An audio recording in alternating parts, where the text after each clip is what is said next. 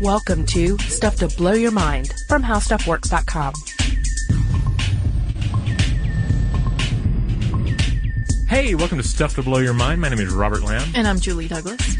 Julie, has the end of the world occurred yet? The apocalypse, the twilight of the gods, let me get my calendar second out. coming, the rapture? Hold on.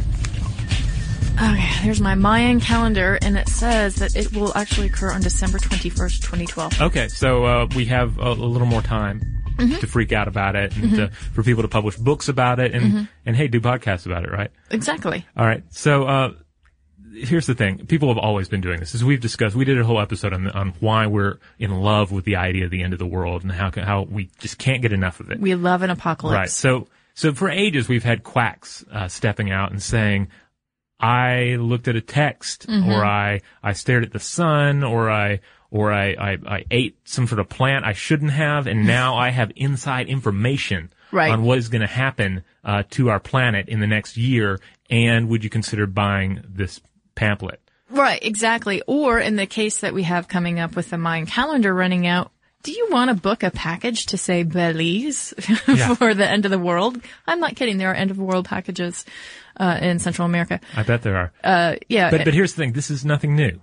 It's been going on for ages, and it was definitely going on during the lifetime of one Sir Isaac Newton, the father of modern science, the Englishman who lived from 1643 to 1727, whose tomb actually makes a statement in Latin, of course, about how he was basically the best man that ever lived. Yeah, please read that statement because I love it. Yeah. Here's the write-up translated. Mortals rejoice that there has existed such and so great an ornament of the human race, which that you got to admit, even for someone like Sir Isaac Newton, who is pretty big medicine when it comes to science, that's kind of absurd. Like who is deserving of that? Maybe Sir Isaac Newton. That's the thing. Because it's easy to dismiss him as the gravity and apples guy. But when you really start looking at his life, he accomplished so much.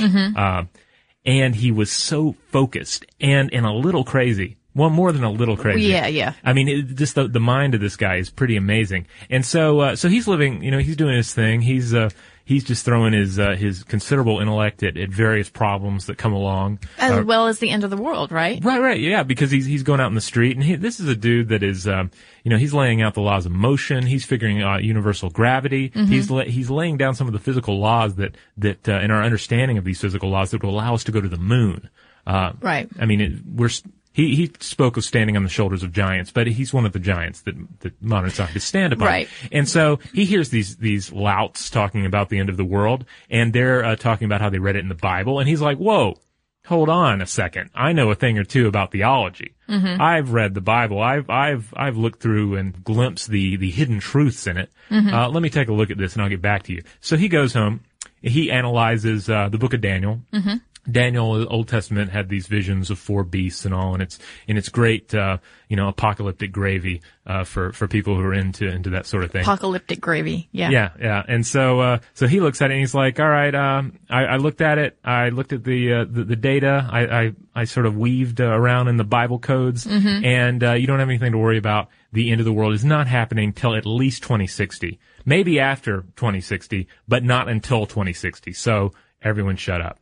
That was his thing. Right. Just keep walking. Nothing to see here. And that is what we thought so amazing about this guy, is not just the common things that we know about him, that he has contributed to society and to mathematics and physics and so on and so forth, but that this guy was obsessive on all points, and he could sort of bend the time-space continuum seemingly to his will, whether or not he was, meditating on gravity, or perhaps even creating cat flap doors. Yeah. That one's, we're not sure on that one, but there is the theory that he invented the cat flap because he didn't want his cats constantly asking to be let into, because you know how it is. You're in your lab, figuring out how the universe works, and the cat wants in, scratching on the door. You let the cat in, and you're like, all right, yeah. And you're like, all right, you're in, let me get back to work. Then the cat wants out.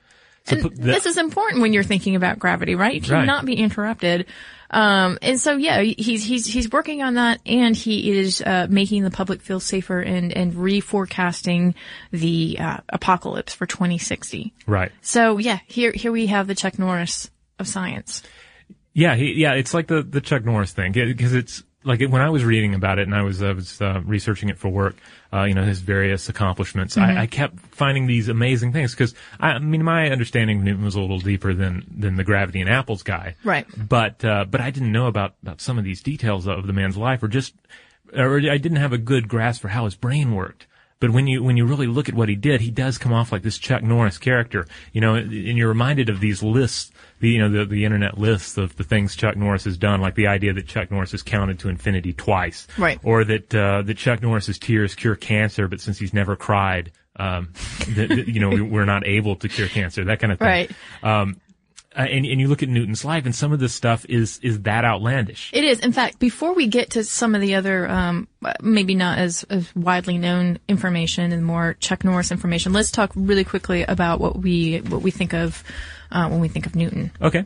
Well, for starters, there is the law of universal gravitation. Mm-hmm. This basically strikes at the heart of how gravity works and how the universe is held together by gravity. Mm-hmm. Now, one thing we often don't remember is that one of the ways that Newton expressed this in his writings was to create a thought experiment in which you had a mountain that was higher than the clouds, higher than the atmosphere, and had a giant cannon on top of it, an orbital cannon that could fire a cannonball at just the right velocity that it would go into orbit around the planet. Right. Like, that's the way the man thought. That's what he was daydreaming about. Right. Most famously, he laid down the 3 laws of motion, and these were this was 1687. And these will sound familiar to everybody. An object will remain at rest or moving in a straight line unless acted upon by an external force. Mm-hmm. When force is applied to an object, it will accelerate. So we get force equals mass times acceleration. And here's a big one. For every action, there is an equal and opposite reaction. And, which seems all very obvious now, but obviously back in the day, this was... Yeah, scholars used to wrestle with this. Yeah. For instance, Greek philosopher Aristotle thought that smoke moved upwards because the smoke was mostly air, and therefore was consciously deciding to go into the sky to hang out with the rest of its air buddies. Which I kind of love. Yeah. And then you had other people, René Descartes, who still identified God as the prime mover behind everything. Mm-hmm. Newton came down and he laid down the laws, and these are the fundamental laws that we base our modern understanding on. In addition to that, he looked at rainbows and figured out how rainbows worked, that the prism or the raindrop was not changing or coloring, it wasn't coloring the light. Right, at the time they thought that it was like the sun's rays were dyeing the light, right? And from there, actually it leads to his development of the reflecting telescope. Before that, everyone used the refracting telescope, which wasn't as powerful. It could add various tints of color that weren't disruptive to what you're trying to look at. And they were larger. So he comes along, he invents the reflecting telescope that uses mirrors, and this becomes the standard. Yeah, this is really cool. This was in your article. Your article's name again? Top 10 Isaac Newton inventions. Yep. A large mirror would capture the image, then a smaller mirror would bounce it into the viewer's eyes. Right. Which I think is really cool. Not only does this method produce a clearer image, it also allows for a much smaller telescope. So I just think it's cool that he had that perspective back then to say, how can I improve upon this? Let's not refract, let's reflect. And he actually grinded the mirrors himself and assembled a prototype and then presented it to the Royal Society in 1670. So let's talk about some of the other stuff that is just so amazing that this guy is sitting around and accomplishing so much in such a small amount of time, really. All right, well, here's one. All right, so, and again, you got to think about Newton's mind as just this obsessive thing, this engine that in any kind of data comes its way, and he has to solve it. He's going to figure it out. And he's a bit of a madman too. And we'll talk a little bit about this and how it might have affected his perspective. Yeah, he never married. He didn't have much in the way of friends. Like, this was a man who would latch himself onto a riddle or a puzzle. Like, I keep coming back to, I've mentioned this before, the old idea that a vampire, you leave a knot out for it, a really complex knot, and it would sit there trying to untie it until the sun came up. Like, that's Newton's brain. And so, like, for instance, 1665, plague has bubonic plague has hit England. And it's a huge problem. And so Newton, sees it. He's over at Cambridge, and he decides to figure this out because it's actually shut down the university, right? And that's where he needs to be to think. So it's shut down the university for 18 months. Yeah. So he's got some time on his hands, right? Right. So he's like, all right, I'm gonna fix this. Here's the thing: math wasn't sufficient at that time for him to study this. Mm-hmm. He needed a school of mathematics that would allow him to calculate problems that involve changing variables. Mm-hmm. So he invented one. He invented calculus. Right. He needed calculus. It didn't exist. He made it. Math was insufficient for his needs, so he just created his new school of it. That is so Norris, yeah. Right? Again, we're talking about calculations concerning the angle of cannonballs and a ship's rate of acceleration. And that's just so that it could fuel his daydreaming, right? Right. Yeah, and allow him to understand what was happening in the world. He was like, I'm having trouble understanding how this is spreading, how this is working. Math, you're not helping me. I'm going to have to do all the work for you. And so he created calculus. He's the father of calculus. It should also be noted that German mathematician Gottfried Leibniz independently developed calculus around the same time. Yeah, actually, sort of what has compounded this question mark about who created calculus is the fact that Newton was really private, and some would even say secret, and he didn't publish a lot. He might have written down quite a few things and presented them in various academic institutions, but he wasn't someone who was sort of, gunning to get published and become known for something. And in fact, some of the things that he obsessed about and wrote about certainly didn't really enter the public eye till quite a while later, and were kind of a dirty secret for a bit. Are you talking about alchemy? I am talking about alchemy. Yes. Yes, alchemy, as we've discussed, I think we discussed this in the Frankenstein podcast a bit. This is, of course, the old, typically thought of as medieval bastardization of chemistry and occultism and philosophy and trickery and just, there's chemistry bound up in it, but there's just a lot of mess. I mean, kind of like just to be, not very kind about it. It's basically taking a pile of dog crap and spinning it into gold, right? Or turning one's urine into gold and accidentally discovering phosphorus, that kind of thing. Right. The thing is, though, there was a lot of real chemistry there. There was some real science going on in the world of alchemy. And if you were interested in the chemistry of the world, this was, for the most part, the only game in town, as far as the West goes. So of course he studied it. And the thing is, alchemy only became this sort of dirty word later in his life and after his death. Right. And also he was not afraid of looking into something that was kind of crazy. And he really believed that there was hidden truth to be found in alchemy. Well, and during his time too, wasn't alchemy punishable by law? Yeah, it became so. Right. So it's something that he kind of squirreled away because obviously he didn't want to have any sort of negative repercussions from it. But it wasn't until the 1930s when I believe that was at an auction house that someone found a huge volume of his writings. And it was discovered to the extent to which he had dedicated really his life to alchemy. Yeah, and that he was serious. Like, it wasn't just this is all nonsense, but I'm kind of interested in the chemistry. No, he was trying to create the Philosopher's Stone. Yeah, tell us about that. The Philosopher's Stone, its exact description varies from text to text, but it's clearly like a man-made stone or a man-made elixir, and it has this power of universal transmutation. So it can turn lead into stone. It can cure illnesses. It can transform a headless cow into a swarm of bees, or allow you to throw some wizard semen, in a jar and add a few other ingredients and make a homunculus. Yeah. Yeah. So it's like the ultimate power. And that's why he was interested in it, because ideally this would give him power over life and death. Well, and, it turns out that he is really interested in this mystical realm. Yeah. And so the idea, some people have said, some historians have looked back at the way his mind works and said, he may not have been able to discuss, the laws of motion or, discover them, name them, if he didn't have this particular mystical bent, because he's thinking about the forces of the universe, right? Right. And trying to harness them. So I think that's really interesting in thinking about that, when you think about Newton. He wrote more than 1 million words on the subject of alchemy, which is amazing. Much more than he ever dedicated to, his stalwart, science. Of course, you could look at it in this sense, that, science for Newton was a problem that was a knot that he was eventually able to untie in many cases. Alchemy ultimately proves that knot that never completely untied for him. So Right. it was probably the kind of thing where you just keep writing and writing about it because you're never going to reach that point with alchemy that you're like, all right, Philosopher's Stone, case closed. Now let me move on to something else, right? Right.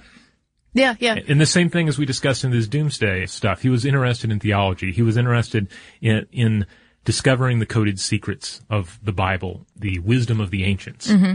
And you can sit there all day looking for these secret codes, and you're just going to end up writing more and more words about it because you're not going to uncover this hidden equation in biblical texts, and you're not going to find it in alchemy either. But Don't tell that to Dan Brown.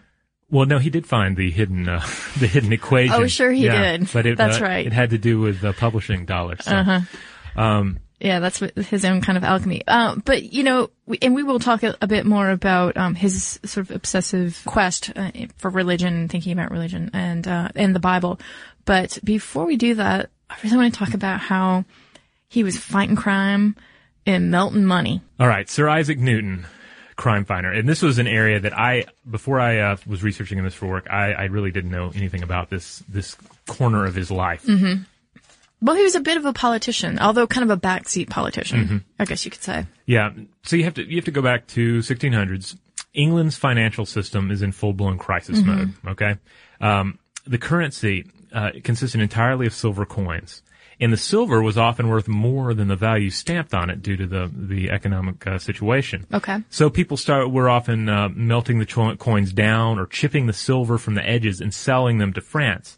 So pretty soon, the coinage just looks like crap. It's completely mangled. It's just mangled. People have been melting the stuff down. They've been chipping off the corners. So you can imagine at the counter, someone goes into a store to buy something around this time, and they're just dumping just a handful of mangled bits of silver and counterfeit mangled bits of silver. Because how difficult is it to counterfeit a mangled lump of shiny metal? Right. I was just thinking, think of the U.S. dollar. And just maybe the only thing that's left is the eye in the pyramid. Right. And presenting that. I mean, obviously it's going to be a lot easier to say, to sort of put together something that looks like money. Right. So the powers that be, they know Newton is a smart cookie. Mm-hmm. They have an idea that he's the kind of guy that likes to throw himself at a problem. Mm-hmm. Probably looks good to throw Newton at a problem. I like to think of them all sitting around a table. Yeah. All wearing black and saying, we need to bring Newton in. Yeah, or they have the Newton signal on the roof. Oh, right? yeah.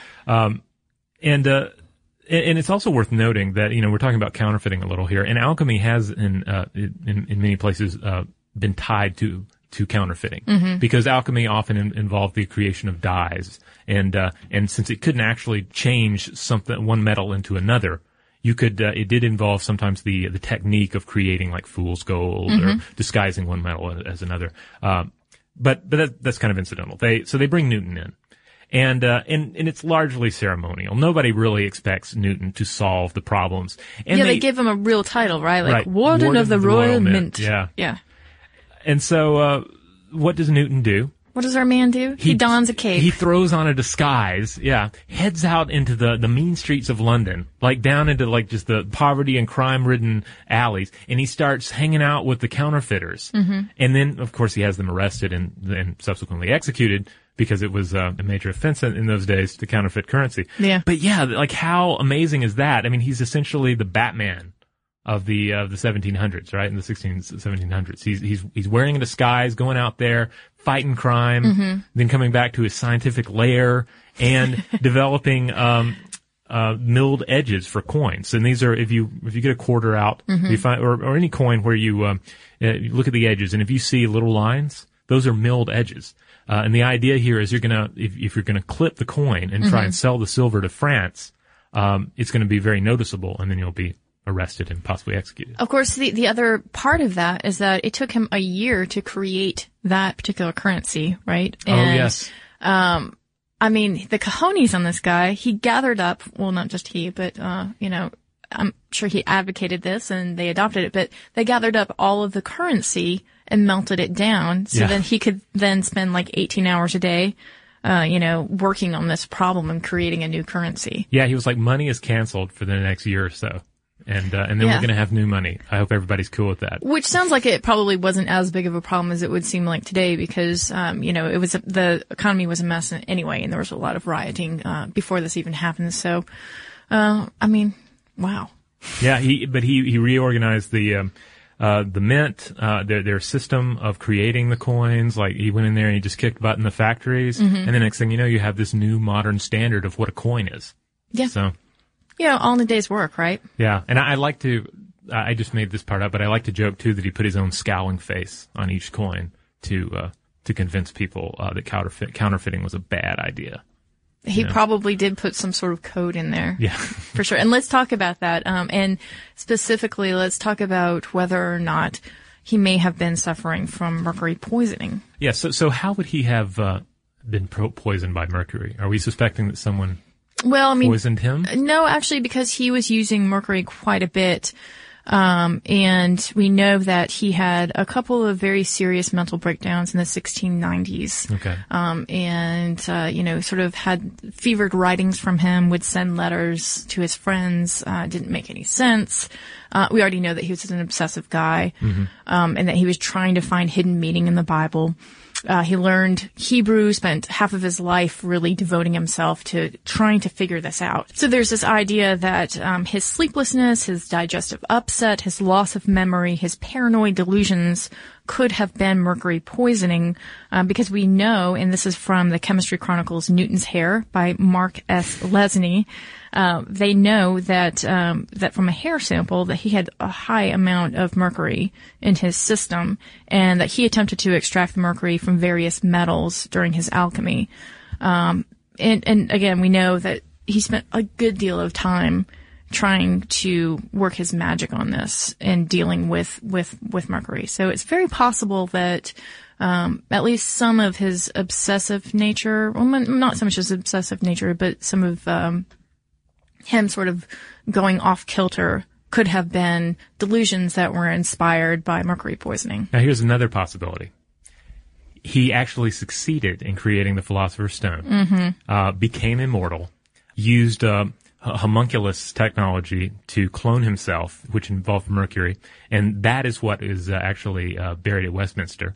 And that is what they got the hair sample for. And he's been locked up in his lab ever since, his secret lab, of course, working on how to prevent the 2060 apocalypse. Okay, so if he's a homunculus now. No. He created the homunculus, and that's what was buried. Right. Okay. I mean, undoubtedly, he would have homunculi working for him now as his agents. An army of homunculi, of course. Yeah. This sounds like a pretty pat answer to the mysteries of Newton. Yes, I'm going to have to see if they'll let me add that page to the article. I bet they will. They probably will. Yeah. I think I make a pretty strong case. It turns out though, again, his devotion to religion and the Bible could have had something to do with his own personal biography in which he viewed himself.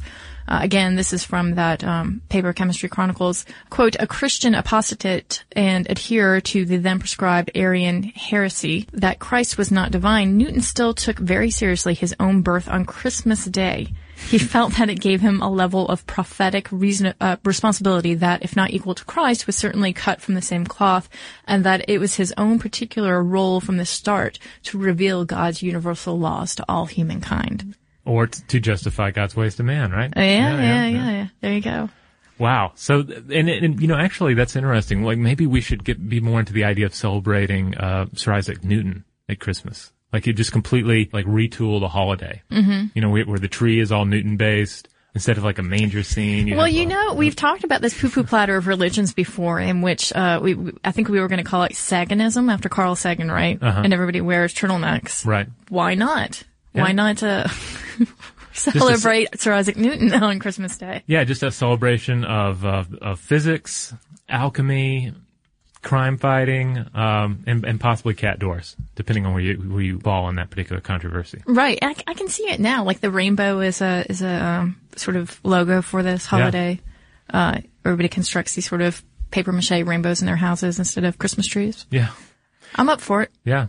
Well, hey, if you want to know more about Sir Isaac Newton and his life, you can check out that article that I wrote on the 10 inventions of Sir Isaac Newton. Just search for that on the How Stuff Works homepage. Also, how Isaac Newton worked. We have a great article about that.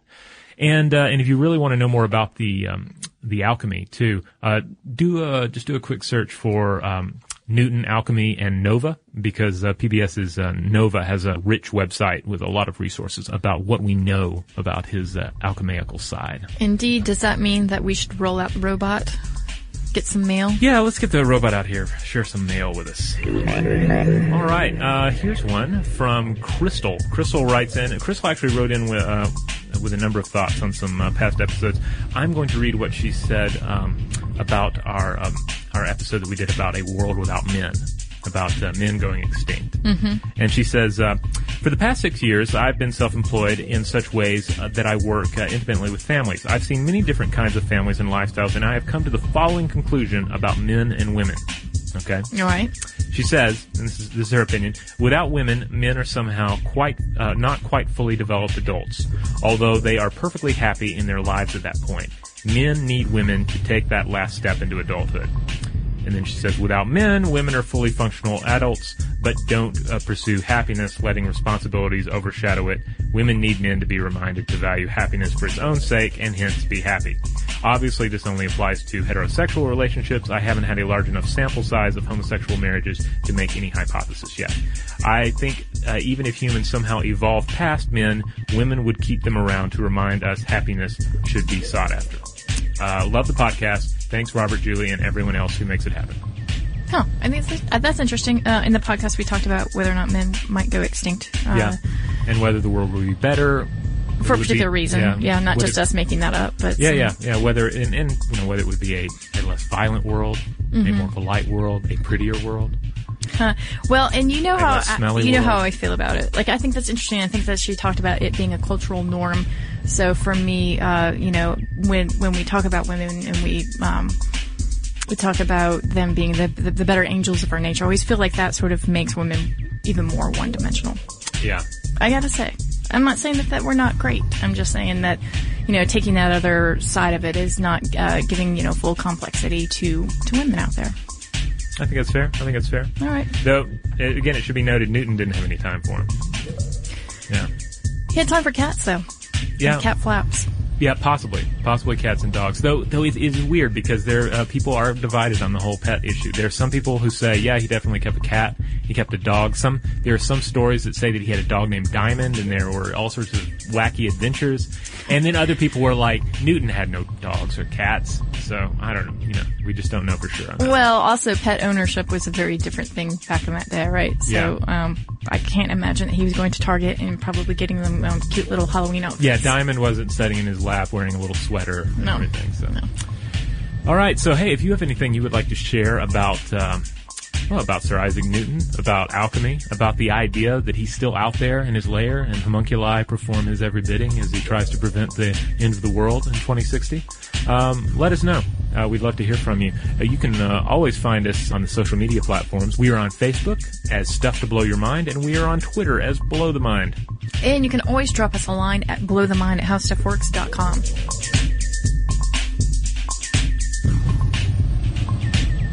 Be sure to check out our new video podcast, Stuff from the Future. Join How Stuff Works staff as we explore the most promising and perplexing possibilities of tomorrow.